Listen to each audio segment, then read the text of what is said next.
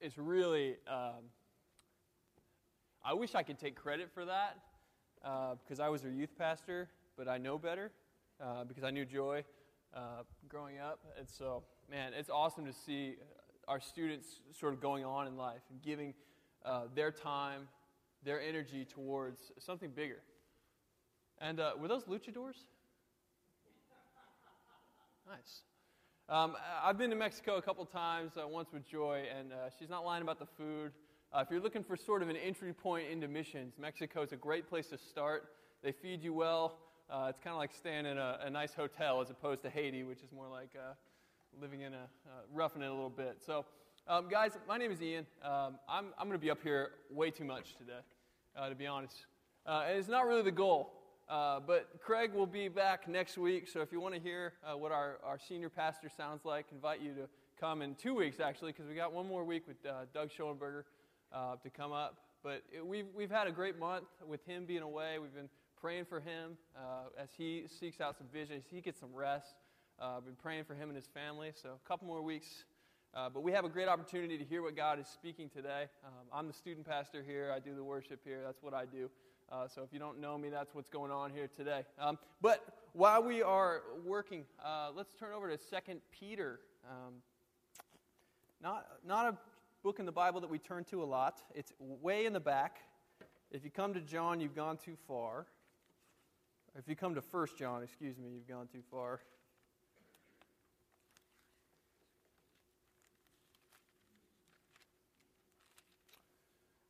You know, I find it incredible the way that God has chosen to reveal Himself, His will to us. Now, here's what we do often. We turn the Bible into this sort of book of ethereal truths. Like Jesus came and He was sitting on a mountain and He was just sort of hypothesizing about the world to all these people who were like, what's He saying? Like, we have no idea what He's talking about. And we kind of turn the Bible into this sort of book that, okay, so how do we respond to certain situations? Because ultimately, we want to know the answer to the question, what are we supposed to do? There's a gentleman that comes to Jesus in the book of Luke, and he asks Jesus, Teacher, what must I do to inherit eternal life?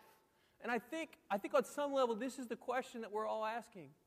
It's okay, God, that's great, you're big, you're mighty, you're strong, all that's fantastic. What do you want from me? Right? And so I find that the way that the Bible has presented God's character, His will, to be a little bit almost counterintuitive to that.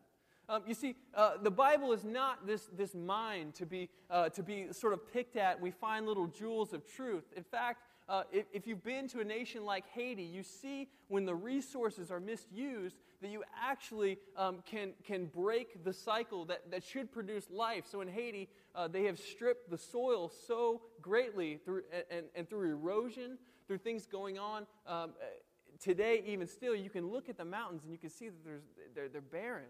And these mountains are supposed to be producing life and fertility and fruit for the people. But they're not because they weren't mined carefully. They weren't mined with the future in mind. And so sometimes we kind of do this to the Bible. We take little truths, we take little things out of there, little half-truths. We take verses and kind of make them say things that they don't. But the Bible, in all of this, is not really working in this way. So much of the Bible is story. So much of the Bible is narrative. And when we take these verses, when we take these things out of their context, we are distorting the truth of what God is saying. And what it does, I think, is it begins to cloud our picture of who God is. You see, God is beautiful and true, revealed fully in the Bible. But when we take individual parts, I think we take pieces of God's beautiful truth away. One of the reasons I love to teach the Bible is because I just love literature. Like, I love to read a good story, something that makes me think, something that makes me feel. If you've ever read Charles Dickens' A Tale of Two Cities, one of my favorite moments in all of literature is Sidney Carton, this sort of reprobate attorney who's been a drunk, he's been a mess up his whole life. And he has this moment where he decides, I don't want to ruin the story for you, but he decides to do something remarkable. He has this moment of redemption, and he's wandering the streets of Paris the night before he knows that he is going to do this amazing thing. And he's quoting to himself. He's saying, I am the resurrection and the life. He's quoting the words of Jesus. It's an amazing, amazing moment. If you've ever read The Brothers Karamazov by Dostoevsky, there's this whole novel and story wrapped up around the redemption of this family. That's beautiful. I find that the stories I'm drawn to have redemption at their heart. That everything is not broken, that stuff can be put back together again. And I see this going on in the Bible. But I think sometimes when we take out individual parts, when we miss the overall story of what's going on, we miss what God is trying to show to us. We miss that God is trying to reveal himself to us. The Bible is presenting history. And it's a history of how God has dealt with his people, and he's inviting us as its modern hearers, as the people that are looking back into what happened, not just to see, do this, don't do that, not just to see those things, but to see the character of God as fully revealed in Jesus Christ. And so, as we begin today, we're gonna move into a passage of Scripture that may not necessarily seem like that. So just bear with me.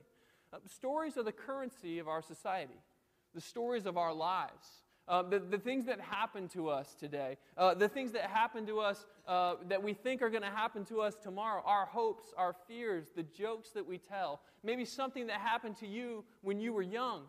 These are the things that shape us, they make us. You see, stories make us who we are, and the more that we are able and willing to share our stories, the more that we are actually known. The more that we are actually known, the more that we can be actually loved. And I think that we miss the point that God is actually doing something like this with us. He's not just saying that, I am holy, I am eternal, so therefore behave in this way. He's saying, here is who I am. Here is my character. Here is my will revealed to you through my dealings with people in flesh and blood, real everyday people. And he's revealing his character and his will to us. God wants to show us that he has redeemed the whole world, that he is inviting us to see a new heavens, a new earth, to live in a world that is peaceful and where he reigns forever and ever. So it's with this idea of story in mind that we're going to turn to a text that doesn't honestly seem like story at all. In fact, I think a lot of us have this trouble with the New Testament. I think it's one of the reasons that we read the New Testament so readily is because it seems like Peter and Paul and John, they're telling us what we should do. And we like that about Paul, right? Like, I want to know exactly what you want from me, God. And Paul seems to be in some way, even though sometimes we have to peel back the layers, seems to be in some way doing that. We're going to turn over to 2 Peter. And I have to be honest, I was looking for a passage of Scripture I hadn't spent a lot of time in. And so up until the last couple of weeks, I hadn't really dealt with this particular passage. So I'm excited to sort of dig through it here today as we unpack it. But I find that when we allow the story of God to be the background for some of the things that we read, maybe there's something bigger going on here. So 2 Peter chapter 1, verse 1, it says, Simon Peter, a servant and apostle of Jesus Christ, to those who through the righteousness of our God and Savior, Jesus Christ, has received a faith as precious as ours. Now, here's what we do. And we do this with the Bible a lot, and it's unfortunate to some degree, but we have to sometimes get behind what's going on. So this word, righteousness, not a word that we use a lot, not a word that we're all really aware of. I know with our students, sometimes I'll just stop them and be like, what does that word mean? Because if you don't know what that word means, then maybe you miss the whole meaning of what Peter was saying there. So let's peel back the layers on this word righteousness a little bit. Anytime you see the phrase righteousness of God, I would suggest that there was a much larger story in view. Many people have translated righteousness simply as a moral quality, that God does what is right. Makes sense, right? And I think that definition certainly is valid, but I don't know if it tells the whole story. That definition holds weight, but I think there's more going on. You see, righteousness, beyond simply saying that God does what is right, grounds God in the history of his people. The term belongs in the setting of the Hebrew law court. And so many of the phrases that Peter and Paul use are not just like, okay, let's see what happens here. Let's try to figure this out. They are terms from their everyday life. Like if you were to talk about, like if you were writing scripture, which, some of you I'm sure will, and you were talking about Facebook and Instagram, like those kinds of things, that means something to us, right? Like, and if Paul was reading that, he'd be like, what? I have no idea what you're talking about. And we do this happens to us in the Bible sometimes, because this term righteousness is directly out of the Hebrew law court. You see, in Jewish law, there are three parties. There's the judge, who is deciding the case. His word is final. He will ultimately determine the fate of the other two parties, the plaintiff, the person who is saying that you have done wrong, that I have a cause for grievance, and the defendant, the person who is accused of doing the wrong. And the judge will decide between them. Righteousness, when it is applied to the judge, means a couple very important things. And I think when we see this in the context of the overall story, it's even more important. Righteousness applied to the judge means that the judge is impartial. He tries the case according to the law. He punishes sin as it deserves. He supports and upholds those who are defenseless and who have no one but him to plead their case. This is what this term righteousness means when it is applied to the judge. Now, righteousness, when it's applied to the other two parties, to the plaintiff or the defendant, means essentially that they have been given, the verdict has been weighed in their favor, that they have been deemed righteous by the judge in this particular setting. So, when this term, the righteousness of God, is applied to God, and we see it here in Peter, it's demonstrated in Christ. He is impartial. He has tried the case according to the law. He punishes sin as it deserves. He supports and upholds those who are defenseless, who have no one but him to plead their cause. This is an absolute definition of what the cross was all about. He is impartial, even at the point when it was going to cost him everything. He did not withhold his only Son, whom he loves deeply. He knew that the only way to pay for sin was through the righteous offering, the sinless offering of his Son, and he did not withhold that at that moment. He punishes sin as it deserves. If you read about the cross, it is bloody, it is messy. Surely there's some wrath being poured out. Jesus cries out, "My God, why have you forsaken me?" Because at that moment, he is bearing the full weight of God's wrath. He's punishing sin. This speaks to God's justice, right? That God, even when it costs him everything, will do what is right. He will do what he has promised to do. He supports and upholds those who are defenseless. Jesus went to the cross for you and me because we were so mired in the death and the chains of our sin that he came and he died for us. We were defenseless in his court. We could not stand. The word Satan means accuser. It means that he is pointing to us in the heavenly law court and saying, they are broken, they are sinful, they are rebellious. And Jesus is saying, I paid for that. The term righteousness of God is not just saying that God does what is right. Yes, absolutely. It's saying so much more than that. And it's important, I think, that we realize this because I think sometimes we read the Bible in these different compartments and we don't see it as one unique and a wholesome story. So, God creates the world, right? Adam and Eve. Like, we don't even get 3 chapters in and they're already messing up, right?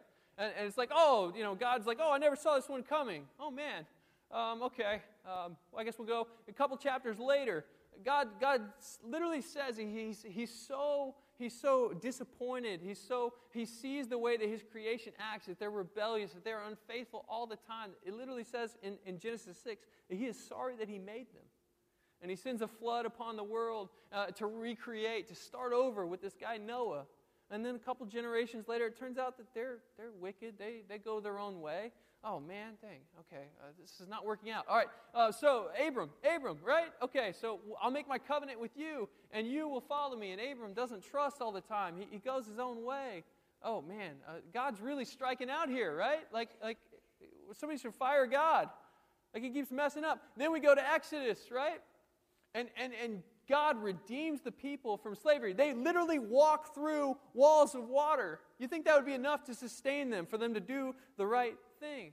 He gives them the law, and he says, this is what it means for you to be my people. And they, Exodus 32, not long after, They're already going their own way, worshiping a golden calf. In fact, in like Exodus 17, they're already complaining they don't have anything to eat. They've just walked through this wall of water, and they're already whining that maybe God can't provide food for them. I mean, dude, God is not doing so well at this point. And so we think that God is sort of enduring all these failures, and then he's like, okay, what do we have left? Oh, Jesus, get up here. Hey, come here, Jesus. Hey, I can't seem to fix this.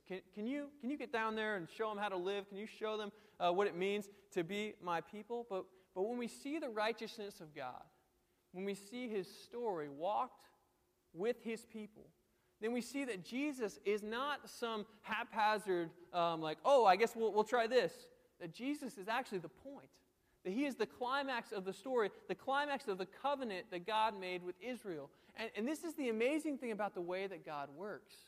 He is not trying to just get us to do the right things. He wants to partner with us. He wants to be in community and relationship with us.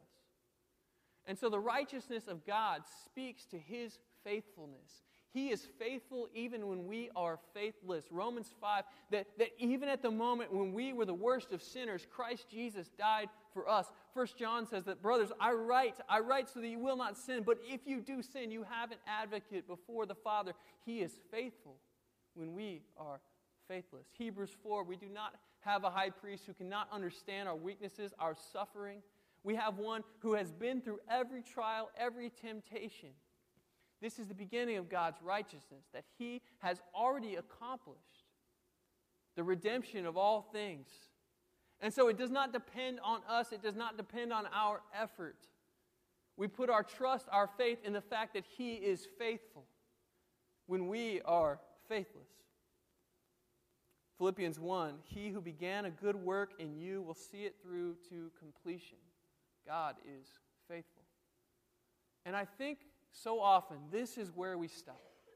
We understand in some way that God he died for us, like he gave his son for us. And if I just acknowledge that, if I just pray some kind of prayer, then somehow that's for me, right? And I think so many of us, we stop there. But I think if we look at these passages, like we're going to read in Peter, with the background of God's story with his people in mind, then we will see that God is calling us to something so much better. 2 Peter 1:3, Peter writes, his divine power has given us everything we need for a godly life through our knowledge of him who called us by his own glory and virtue. He's given us everything we need for a godly life through our knowledge of him. You see, Jesus is not simply concerned with getting people saved. This has often been the terminology we use. Yes, we have seen because of God's righteousness, because he is faithful, that we are pronounced clean in his sight.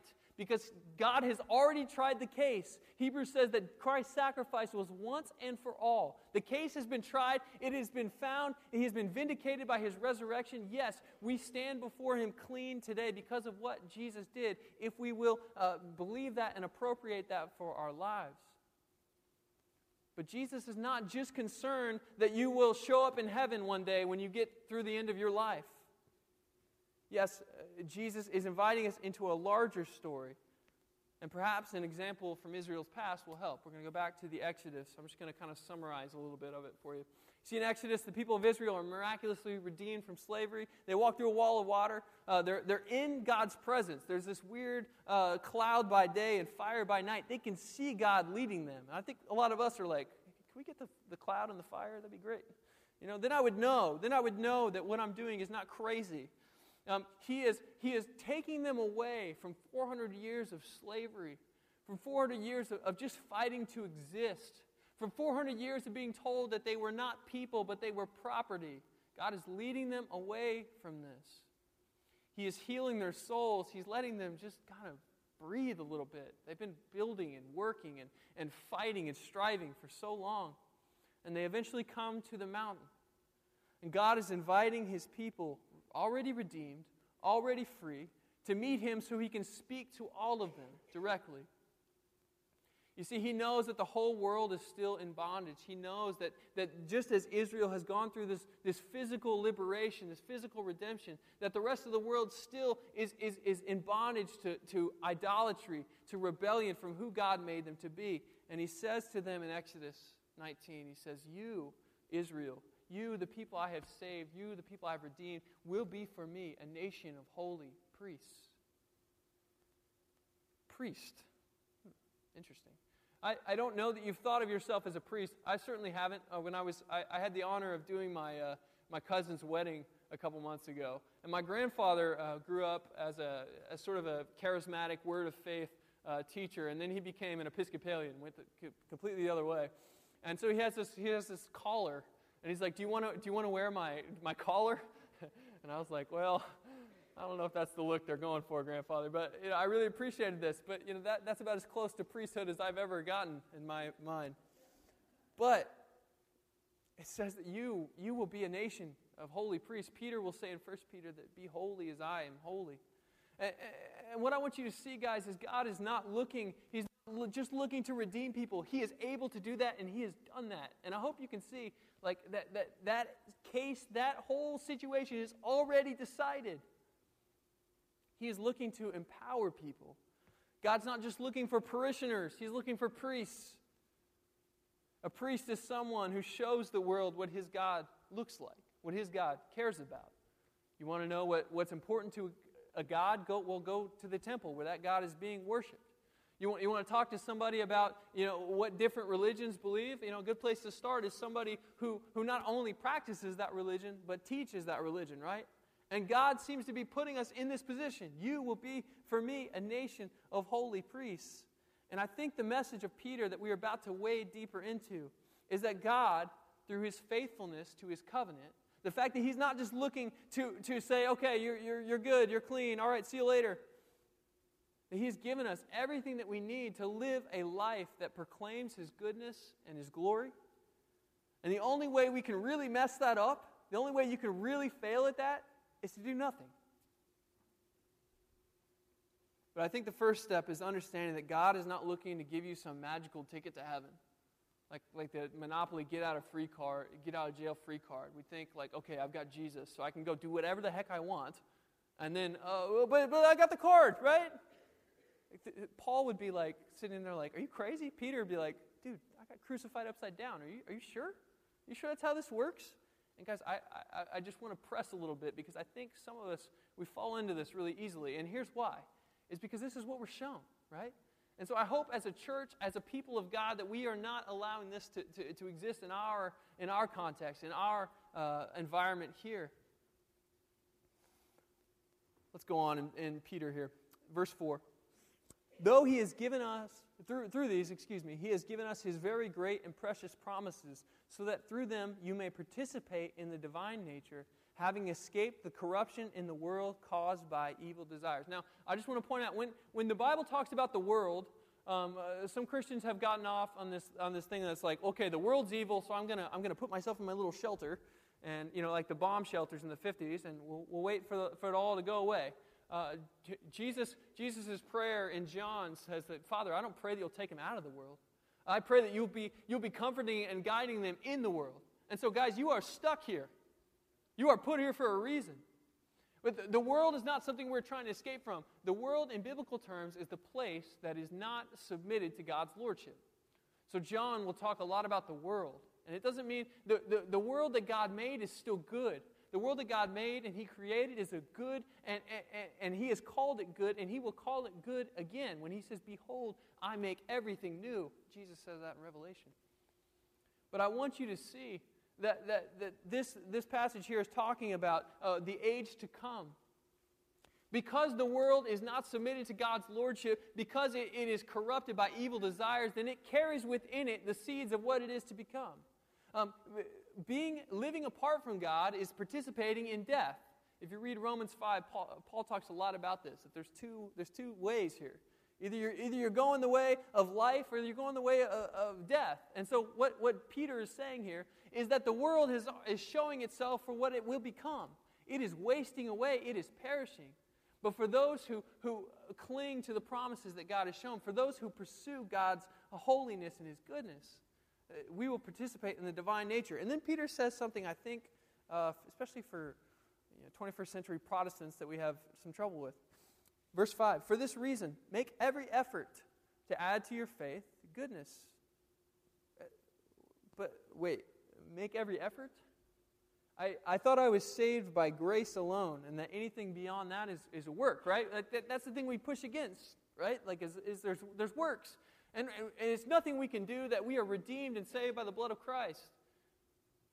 And what I want to point out today is those two things aren't mutually exclusive.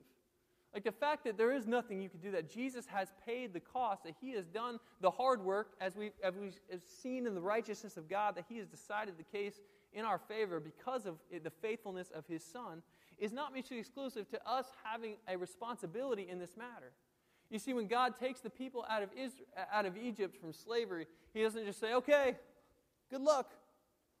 No, He invites them to be holy as He is holy. He invites them to be a nation of priests. And He says, look, there are promises, there are blessings for those who will follow after me. But if you go your own way, then you're going to end up in a place where you don't want to be. You're going to end up back in Egypt, back in slavery.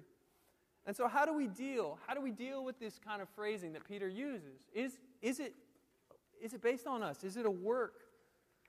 No. Like, I hope you hear me. Like, Jesus has paid the cost. But I also want to suggest that maybe God is inviting us into a larger story. And we've already established from Peter that yes, our faith is based on the righteousness of God revealed in Christ. He is faithful when we are faithless. Don't ever miss that point. Yes and amen. But I think Peter, what he's saying doesn't stop there. You are to live a godly life. And here's the beauty in what Peter is saying about making every effort. If you look back in verse 3, it says, His divine power has given us, what's that word? Everything you need. Like again, the only way that you can fail at this is not trying. He has given us everything that we need to live a godly life. Basically, He's saying you will succeed because God has given you everything that you need. Christ's grace is so great, though, that it demands a response from us. And I think so many of us, we see God's faithfulness, His righteousness revealed in Jesus, and we stop there. We're like, yeah, I want that. I want Jesus as Savior, but I'm not sure I want Him as Lord. Because that becomes a different thing. Oh, take up your cross and follow me? I don't know. I'm going to go Dickens again. In the book Great Expectations, you might know Pip. Yeah, Pip. I feel like I'm talking to like 10th graders. Some of you guys who are older, more advanced in life, did you all have to read that book in school, Great Expectations? Okay, just curious. Now, Pip is a peasant young man. Sometimes the names in Dickens make me laugh. Pip, peasant young man with aspirations of being a blacksmith. That's all he knows. His uncle's a blacksmith. He lives with his uncle. He wants to be a blacksmith. But I'm not going to ruin this story for you either, because I encourage you to read. Through a turn of events, Pip is granted a trust fund through a benefactor. His life takes a turn. No longer is he just going to be a blacksmith, but his benefactor has deemed that he should go to London and learn how to be a gentleman. I mean, he just came into some money, right? He's like, all right. And he comes into a great fortune. He sets off for London, and his whole reality changes. All in response to these gracious gifts that he's been given. He has a suspicion of who he thinks is given him these things. It turns out that he may not be correct, but he responds to the great gifts given to him. He responds to these things. And the language that Peter is using is this exact kind of language. In ancient cities, it was common for them to sort of have like a city god. And actually in Chinese culture, this still goes on today. But they think that because of the gifts, because of the grace of a certain deity, that they have been blessed beyond other cities, and that they are sort of the clients of a patron god. And so the town of Ephesus, located in Asia Minor, they viewed Artemis as their patron, the one who had blessed them.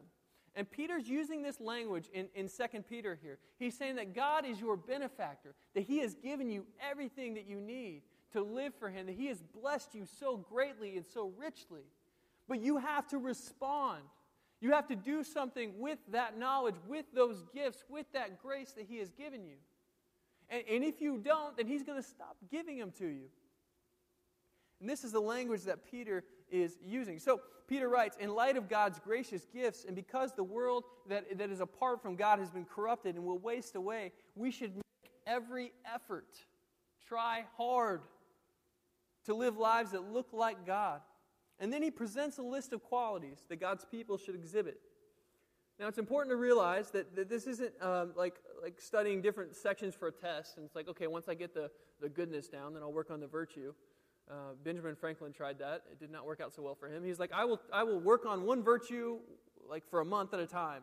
And he found that he could get some of them down, and then he would look back on the other ones that he thought he'd already mastered and realize that he was lapsing in those areas. It doesn't work like that. But what God is trying to show us through Peter here is that as He's recreating us, as He's redeeming us, He's making us into something new. He's doing this all at once. And so he writes in verse 5, it says, for this reason, make every effort to add to your faith goodness, and to goodness, self-control. That word goodness, I think, is better translated as virtue. Virtue is something that is hard work. It takes dedication. The ancients looked at the virtues as something to be strived for. Virtue holds a goal in mind, and it works towards that goal. Now, let me just say, when I was younger, I was convinced, along with some of my friends, that I had looked at the landscape and I determined what career path I wanted to go down. And for me, it was quite obvious. Professional basketball player. Now, because clearly I love to play basketball, so that was no-brainer. And then I found out you make like millions of dollars, which I also thought was awesome. So, basketball all the time, millions of dollars, easy choice. I told this to my father. He was like, well, because he knows where the genes come from, was like, well, son, that's quite a difficult occupation to succeed in. Many people try and fail all the time. And what he's trying to say is, son, you might be 6 feet tall. Nobody in our family can run or jump, which might be a problem. He knows this, but he's trying to tell a 12-year-old this very, very lovingly and very carefully. He doesn't want to be the dad who crushes his son's dreams. And, wouldn't you know it, I'm not a professional basketball player. I blame my parents. I'm going to counseling now because I see what was going on there. But no, my dad knew. My dad knew that I did not possess a little something we call talent. And I think a lot of us, when we come to what it means to follow Christ, we think that there is some innate talent that didn't get passed on to us. Right? We think that God is picking teams, and I don't know why He'd pick me. So I guess I'll just kind of sit on the sidelines and kind of, I'll cheer the people on who seem to be doing some cool stuff. I guess it's just not for me. We see these guys who are walking in faith. We see them in our own lives. We see, Joy spend some time in Mexico, and we're like, wow, that's cool. I can never do anything like that. It's terrifying. There's crazy stuff going on in Mexico, right? And we think that God has withheld something from us. But 2 Peter 3 stands against that. He says that we have been given everything that we need for a life of godliness. That there's not talent involved. God, your benefactor, God, the gracious giver of gifts, has given you everything that you need. And so Peter says that we have been given everything, and adding virtue, adding goodness to our faith is acknowledging that this is true by the way that we spend the time in our lives. You see, so many of us think that we just wake up suddenly one day and we're godly. We wake up one day and we're like, I'm not struggling with sin anymore. This is awesome. We just float through life. Or like we sit down and pray and it's like, oh, it's been 2 hours. I didn't even recognize it. It's amazing. It doesn't work like that. And guys, I would say that nothing in your life works like that. Very few of us are savants at anything, right? Very few of us have this innate ability to do anything great. Oh, you want to play guitar? Come pick this up. Unless you've played a little bit, that's not going to go well for you. You're probably not going to want to do that in front of a bunch of people. Oh, you want to be a professional athlete? Go just walk out in the Super Bowl. That's going to hurt. Those guys didn't just show up and start playing football. They've worked. They've sacrificed every day. And guys, I think we miss sometimes that following Jesus is a sacrifice. The kingdom starts when we start to bleed a little bit. And God is inviting us not to this like miserable existence where it's like, okay, God, I guess I'll follow you so I can be more godly. This is terrible. God's not doing that. He's inviting us into more peace, into more freedom, into more truth as we seek Him. But yes, it does take a dedicated response on our part to seek Him. Like you're not just going to suddenly wake up one day and realize how godly you are.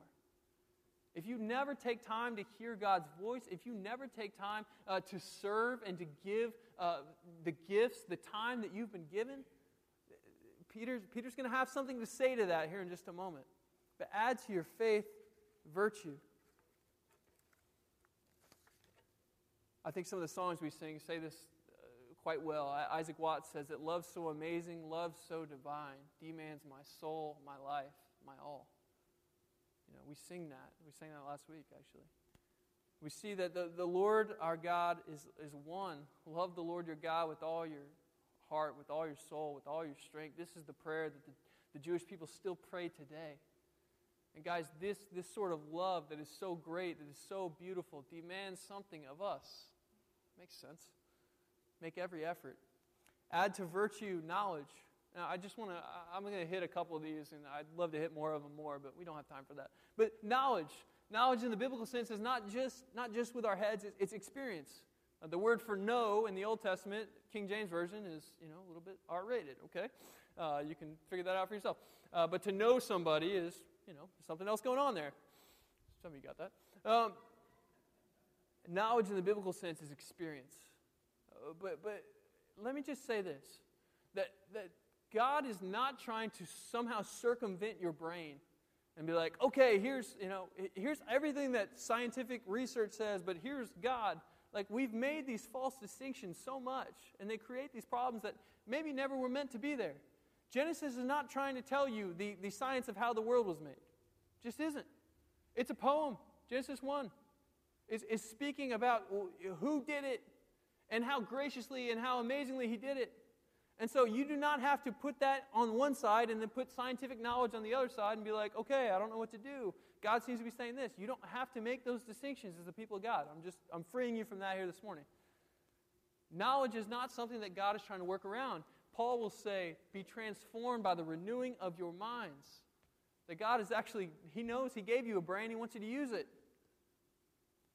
Add to your virtue knowledge. Add to knowledge self-control. The image of this self-control is actually guarding the places that stuff can come into your body. So like your eyes, your mouth. Their eyes are filled with adultery and evil, Peter will write in the 2nd chapter. He says, their mouths speak blasphemies. They do not comprehend.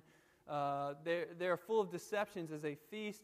They have given their bodies over to debauchery and adultery. You see, self-control is the antithesis of these desires that are causing the world to waste away. And now, I'm not going to sit up here and tell you what you should listen to or what you should watch or what you should do. I don't listen to a lot of Christian music. I'm going to be real honest with you. I like to listen to things that I think are going down a different path. And so I'm not going to sit up here and say, don't watch this, don't eat that. But here's what I think we need to do when it comes to self-control. Is do we ever filter the things that we put into our life through the lens of the kingdom? Do we ever say, is this something that is wise, is good for me to be participating in? Or do our desires just determine what we do? And I find that when I'm on autopilot, when I'm just coasting, like that's when I just kind of do whatever I want to do.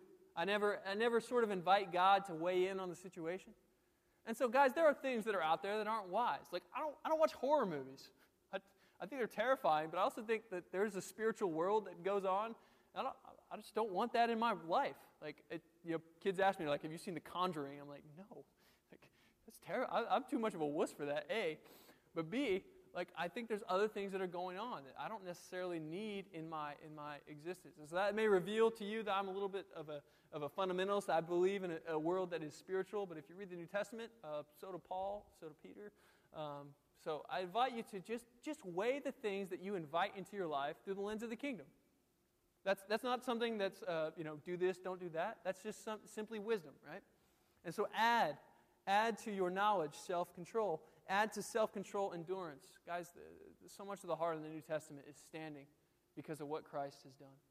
Is holding firm to what He has done, even in the face of terrible circumstances, even in the face of persecution. That Christ is inviting us to stand, to endure. If you read the book of Revelation, it begins with letters to churches. And the message over and over again that Jesus is saying is, to him who endures, I will give the blessing that comes in the life to come. And so, guys, you're going to go through things that are beyond words, that people will come around you and they will just be like, I don't have anything to say. And sometimes all that we can do in that moment is rest on what God has shown Himself to be, and to endure and to stay. Add to endurance piety. What that basically means is our lives acknowledge who God is and what He's done. Add to piety mutual affection. This word is one we're familiar with. It means Philadelphia. Brotherly love, sisterly love, right? And one of the hallmarks of the Christian is the welcoming of people from all social classes, all races, all walks of life into the family. And so, guys, this to me takes some of the weight off of evangelism. Like, we think of telling people about Jesus as this real scary thing, right? Like, we're like, oh, this is terrifying. I don't know. What if I don't know all the answers? I don't really know what to say. But Paul says, add mutual affection, add love. When we start to see the kingdom of God as less of this crazy, scary thing and more of our family. Like, when you invite people over to your house for dinner, you don't have to figure out how to be a member of your family. Right? So if Courtney and we invite somebody over to our house, I'm not sitting there contemplating, what does it mean to be a Graham before these people come over? And what Peter, I think, is saying here is that our love for one another is going to show people what God looks like. It's going to tell people about what the kingdom of God is. And so often we can take the brunt of evangelism away when we talk about and just inviting people into our family. Add to mutual affection, love. Love here is listed as the climax of this list, but it is inherent in all of these. We only have faith because God has demonstrated His faithfulness, His love for us, and it is through the Spirit indwelling in us that we are able to be recreated in His image with things like virtue, with goodness, with self-control, all these things. And what I want you to see is that Peter concludes this section with a warning. And something I think that should bring us some, maybe a little bit of pressure, a little bit of tension, and a little bit of comfort. Okay? And so if you are not growing in the manner that Peter has described above, Peter does not have nice words. I want you to look at beginning in verse 9. Or actually, let's start in verse 8. But if you possess these qualities in increasing measure, they will keep you from being ineffective and unproductive in your knowledge of our Lord Jesus Christ. But whoever does not have them is nearsighted and blind, forgetting that they have been cleansed from their past sins. Peter doesn't have nice words to say for people that aren't taking this gift, this thing that they've been given, and doing anything with it. He says things like ineffective, unproductive, nearsighted, and blind. There's a very big word in there. It says if you possess these things in increasing measure. For Peter, this would have been like somebody in ancient Israel walking out of Egypt and just taking a seat in the middle of the wilderness. Like, don't you want to keep going, dude? No, I'm good. I'm out of Egypt. We're good. But when you remove yourself from God's loving provision, when we remove ourselves from His care, then we become unproductive. We become ineffective. We're blind. We're short-sighted. One of the main reasons that Peter is writing this particular letter is because people that were in the environment that he was writing to were denying that God would ever judge. They were saying, no, God doesn't. He doesn't do that. He doesn't judge. That won't happen. And what Peter's saying, there's a judgment, but it's only reserved for those who don't do anything. You know, Jesus will tell a story, and he says that a master gave out talents, gave out things to be used, and the only one that he condemns is the one who buries it in the sand.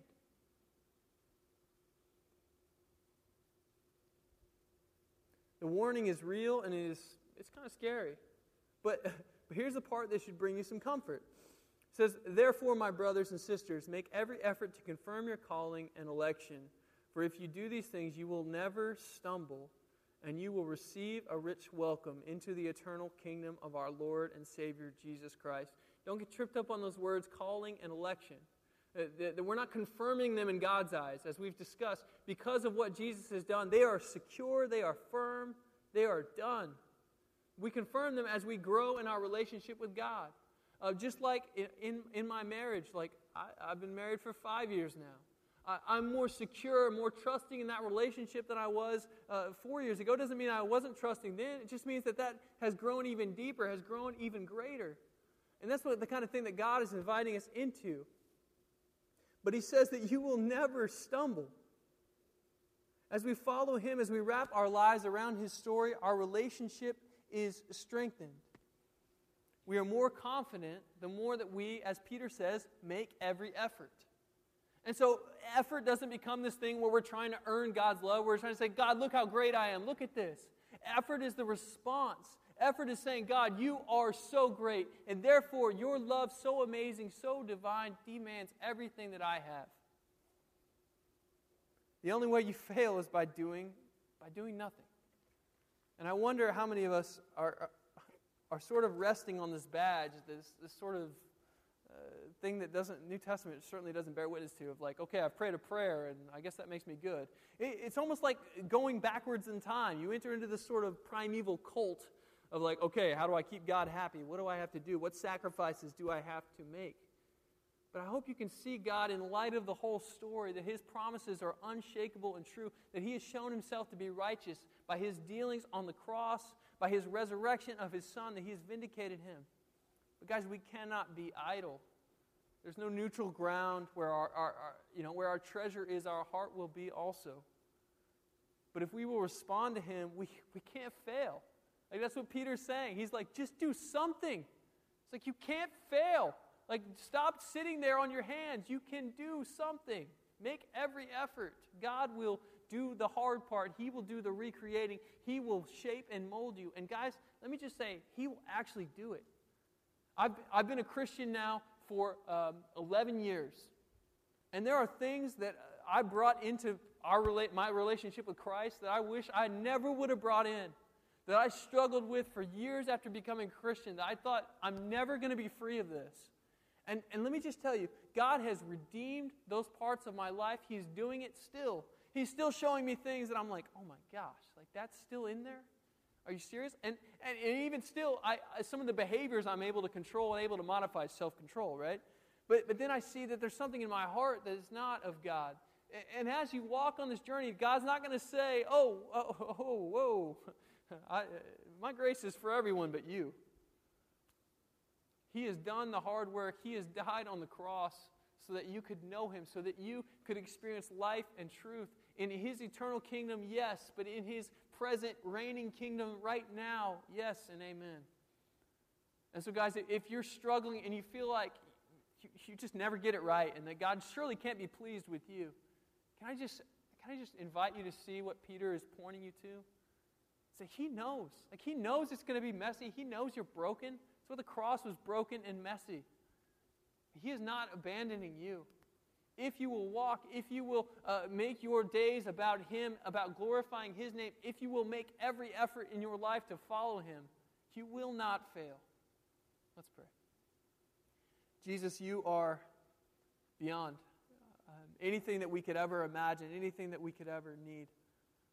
And so, God, where our lives have not declared your goodness and your grace, God, help us to repent here this morning. Father, as we move to gathering around your table, Lord, help us to see your Son glorified, beautiful. God, that you're not inviting us just to exist, God, just to punch our tickets to heaven, but you have so much more. You have so much more purpose, so much more story to write for us. God, I ask that you above all would be glorified in our lives, God, would be worshipped in our lives, would be sought after in our lives, Father. Lord, for those that don't know you here this morning, I pray that you would show them that righteousness, God, that faithfulness to your promises is for them, is for you, is for me. And Jesus, for those of us who may be living like you don't exist, God, who may be sitting on our hands, maybe unproductive and ineffective, God, blind and short-sighted, God, I pray that you would help us to see that you have so much more for us. God, we pray all these things in your beautiful name. Amen.